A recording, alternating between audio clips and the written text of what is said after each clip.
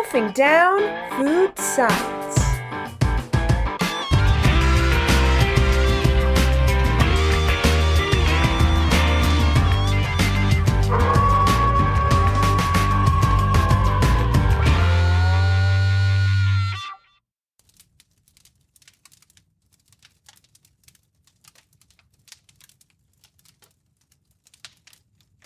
Hello, everyone. Welcome back to Food Science by the Fireside. We are here, very excited to be enjoying some wonderful eggnog by the fireside. And thanks to the fact that Howling Cow is now producing it. It's that time of year. So this has been in my seasonal peripheral for a long time, but I've never gotten a chance to try it. What? Yeah. Now, I think now that I'm of age, I got to do it right because I heard you add alcohol, and I think that'll make the experience all the difference. But I'm wondering, what even is nog and and what is eggnog? Because I've never really dove into it. Well, it's quite obvious, Teresa, as all Star Trek nerds know, Nog was the first Ferengi who was elected to Starfleet. Oh my gosh, how did that just go over my head? It's pretty totally obvious. Missed it. Pretty obvious. So anyway, there you go. So that's what Nog is. Although I don't know if we have any recorded history of him consuming eggnog. So I see. Okay, well. Leave the editors to that. Yeah, I don't know that happened. No cultural crossover. Yes. Well, for all those non-Star Trek fans, whoever you may be, Nog has generally made reference to some type of liquor, or perhaps the container into which you put that liquor. So I think we all know what an egg is. The Nog is typically that alcohol-containing component, even though eggnog, as according to modern standards, really doesn't have to contain alcohol. The Nog part is really a reference to that alcohol component. So it goes to your noggin. Something like that, yes. There's the link we've been missing. Yes. But it was also the cup that you served alcohol in. Was that called a noggin? I think called a noggin. A noggin. Yeah. Yeah. Really, a really cool kind of container that was wooden that you served alcoholic beverages in, and they were called noggins. So now, wait. Multiple references. So does "don't bump your noggin" refer to not spilling your drink? Oh, definitely during the holidays. Okay, Yeah. Well, all right. Now it's all coming together. Star Trek and spilling drinks and everything else. It's all coming together. That's right. So eggnog is basically, though, almost like an ice cream custard. Yeah. Or a meringue pie without the crust, right? So you've got a really rich concoction of cream and milk. Typically, the egg yolks are in that mixture, and then sugar. And so that's all whisked together. And then, of course, if you're making an alcoholic version, you put your alcohol in there too. And then oftentimes the whites will be separated and whipped to a meringue, right? Whipped to a foam and then added in. And so you take this super dense, rich, fatty liquid and you try to lighten it by putting air in it with the egg yolks or the egg whites. Both of those can do that. So yeah, I think the alcohol is there to just balance out that incredibly rich, sweet, fat concoction. Now, we can't really do our due diligence as food scientists without talking about what we were referring to as the safe and the not so safe recipes before we started recording the episode. So Paige, you brought that up. So take it away. What is the safe version of this, do you think? And what's the not safe version of this? Well, of course, the safety issue is consuming raw eggs, right? So you could have definitely have the possibility of salmonella contamination there. That would be the primary concern. So if you were to heat up your custard, which is not uncommon with ice cream mixes as well, so you would put both the eggs yolks and the whites with the milk containing components and heat those up to a temperature that kills the salmonella but doesn't curdle all the egg proteins. So you don't want scrambled eggs in your eggnog. That's generally not pleasant. Scrambled eggnog. You have to chew your eggnog. That's not good. Scramble your eggnoggin. That's right. It's not what you want. But you do also not want to have salmonella there. So you can heat those up. The version where you separate the two, and let's say you would heat up the egg yolks, the egg whites, if you were making a meringue, still wouldn't be heated, and so that would be unsafe. But I think you could probably use pasteurized whole eggs. There you go. And they do make pasteurized in shell eggs, so you could separate the yolk and the white and still have the components to make a meringue to lighten up that very rich concoction. So there are definite possibilities. Well, as I recall, NC State did have something to do with pasteurization of liquid eggs. So there we go. I think that patent was out of NC State. Yep. There we go. Shout out to Dr. Kenneth Swartzel. If I want to make Christmas cookies, I can use pasteurized eggs and eat the raw cookie dough. So the flour is still a concern. Yes. Oh, yeah. Dun, dun, dun. No. Unfortunately, there's an element of risk still there. Yes, what we've learned recently, which has not made us super happy, is that salmonella and other pathogens can survive in dry conditions for quite long periods of time.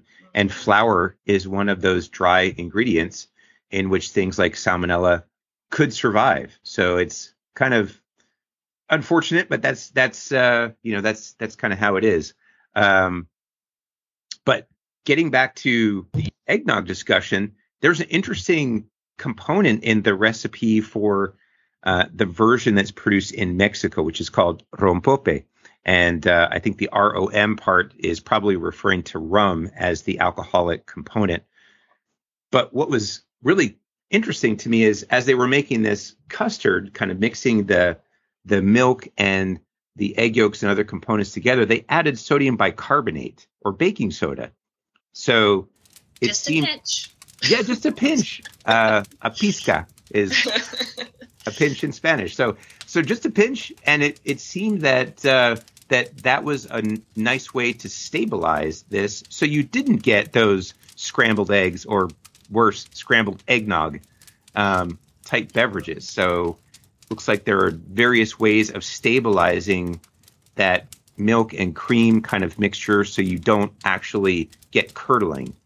Yeah, we've talked about colloids before in colloidal systems where you have particulates dispersed in a liquid or air droplets or air bubbles dispersed in a liquid or oil droplets dispersed in a liquid. All of those are colloidal systems. So this falls into that category of when you make a colloidal system, you got to make sure it's stable and it's not going to separate or curdle or do something that's undesirable.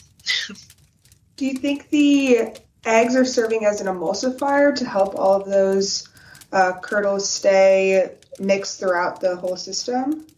Ding, Sure. ding. Yeah. Thank you, FS201. Okay, you can't see this because it's a podcast, but Teresa was doing a fist pump, just demonstrating her food science knowledge that egg yolks are, in fact, nice Excellent. emulsifiers. Mm-hmm. Definitely. Good job. And there's just a little bit of fat in eggnog, so Just a little bit. just a tiny little bit. Just a little bit. Yeah, I was looking at the nutritional breakdown, and it is crazy. There's quite a bit of fat. There's actually quite a bit of protein. And, of course, we've got the carbohydrate with the sugars that are present. So you could make a meal out of eggnog. Probably not recommended, but... Yes, indeed. And also, as was mentioned previously, it does reflect very much an ice cream recipe. So I've taken commercial eggnog and poured it straight into an ice cream maker. It makes wonderful ice cream. So, so yes, eggnog is good as a beverage, hot or cold, with or without the nog component. And as let's ice clarify, it could be any kind of alcohol. That's right. Non-discriminatory. Very Whatever you true. got on hand. And you can mix and match. Doesn't matter. Anything goes.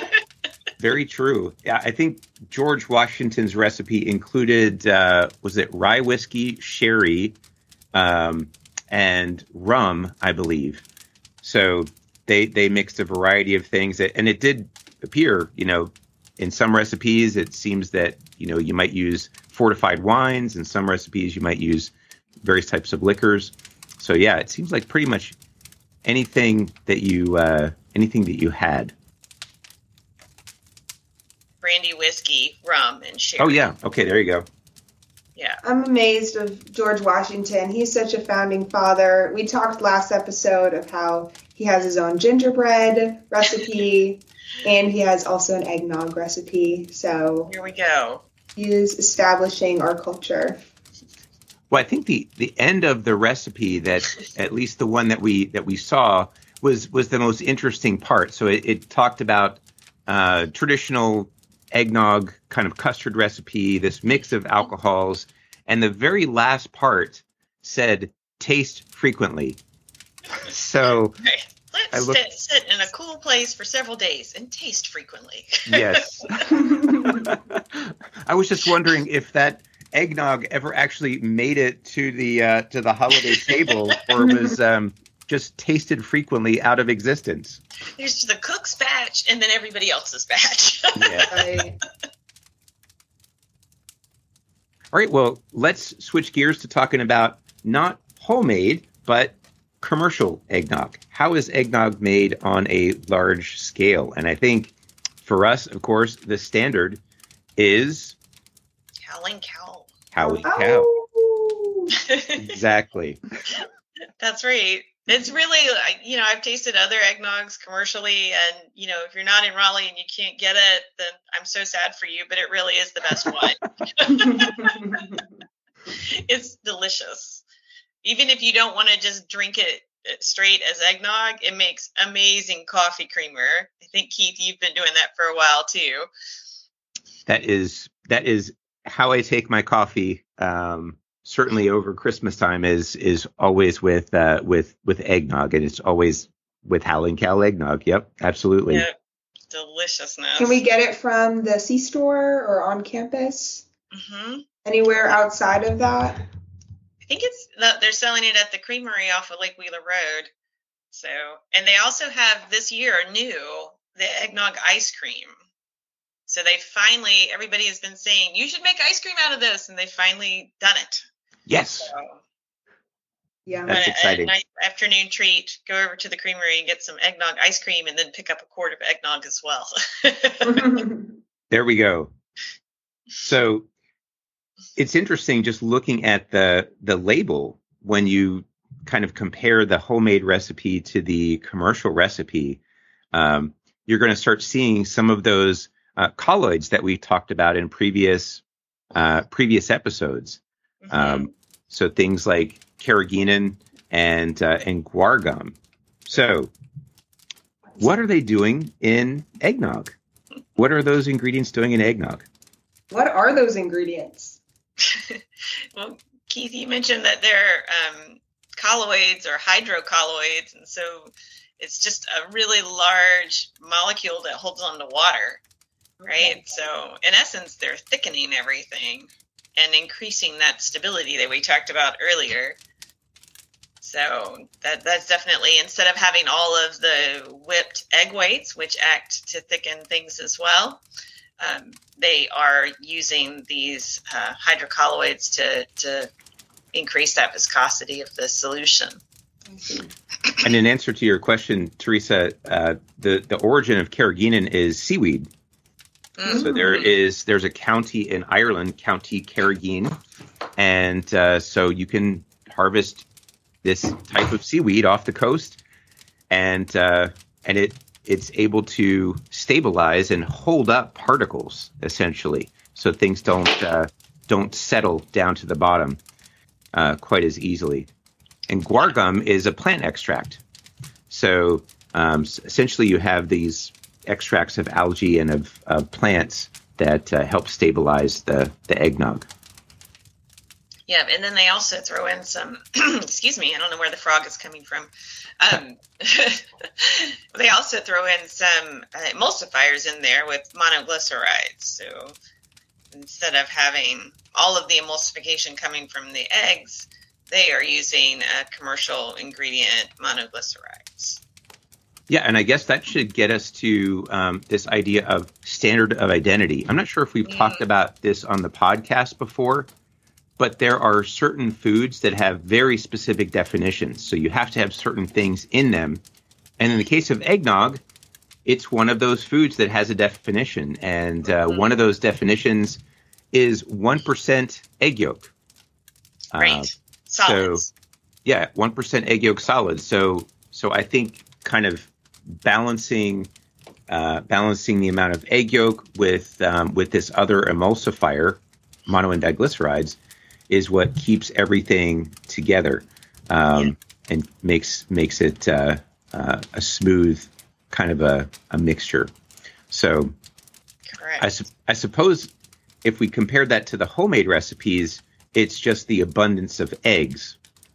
Egg yolks. That's right. Really, well, and if you think about it, your eggnog that you make at home, especially if you follow George Washington's recipe, is not going to be on the shelf for a month, right? Exactly. Or 3 weeks or whatever the shelf life is. So it's just a couple of days, if that you really need it to be stable. But if you're making a commercial product, it has to last a bit longer without changing. So it needs to have a greater degree of stability.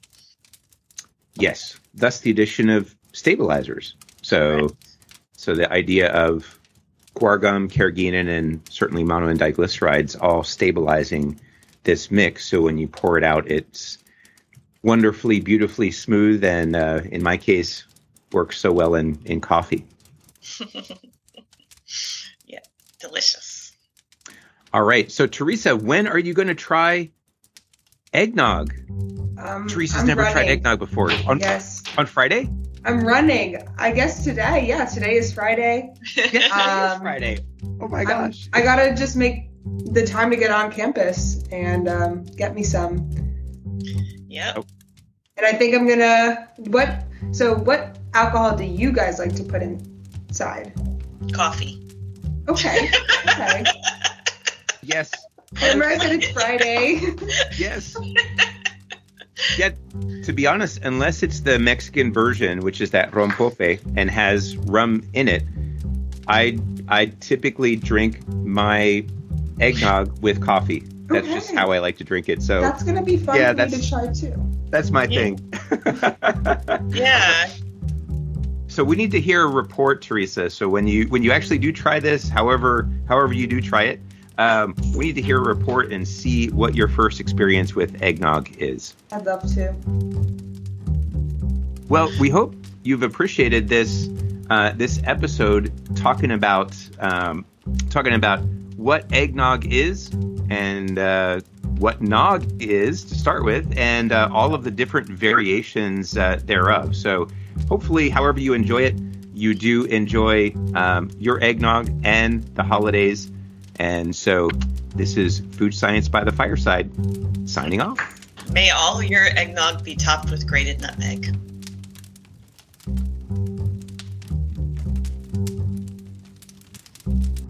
If you'd like to find out more about our podcast, Wolfing Down Food Science, please check us out at wolfingdownscience.buzzsprout.com, where you can find our show notes and email address.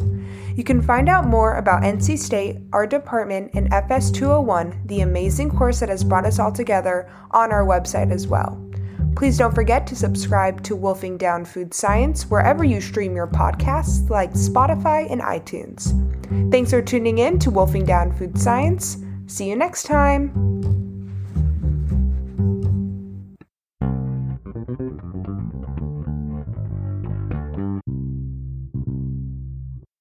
Okay, here we go.